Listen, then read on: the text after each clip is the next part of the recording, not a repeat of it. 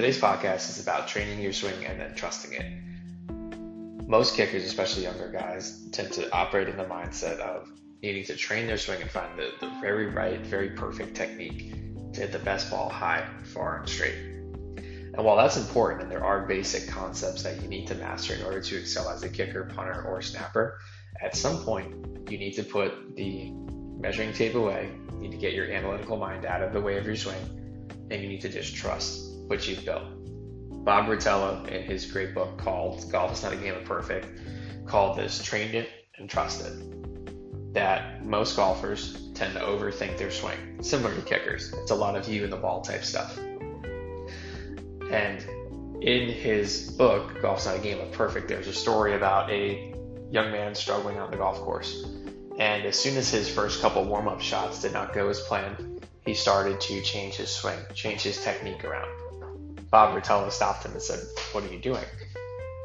What makes more sense for you to change your swing 2 minutes before you're about to start a tournament for a lot of money, or stick with the same swing you've had your entire life for the past 10 years and trust that it's going to eventually work out?" Guys, kicking cannot be perfect. You're a human being, and last thing I checked, there were no perfect human beings. At some point, you have to put your worry away and simply just swing and let the ball go where it's supposed to go. When you just relax and you trust the swing that you've built, you're actually going to perform a lot better than the guy who's always trying to be perfect. A B+ swing with A+ confidence always beats the A+ swing with no confidence.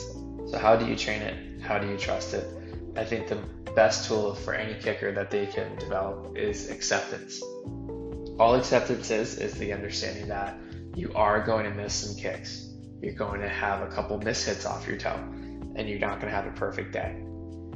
But at the same time, your swing is good enough to get the job done any day on any field. I've had games, other kickers have had games where they looked like a world beater in warm-ups and went 0 for 3 in a game.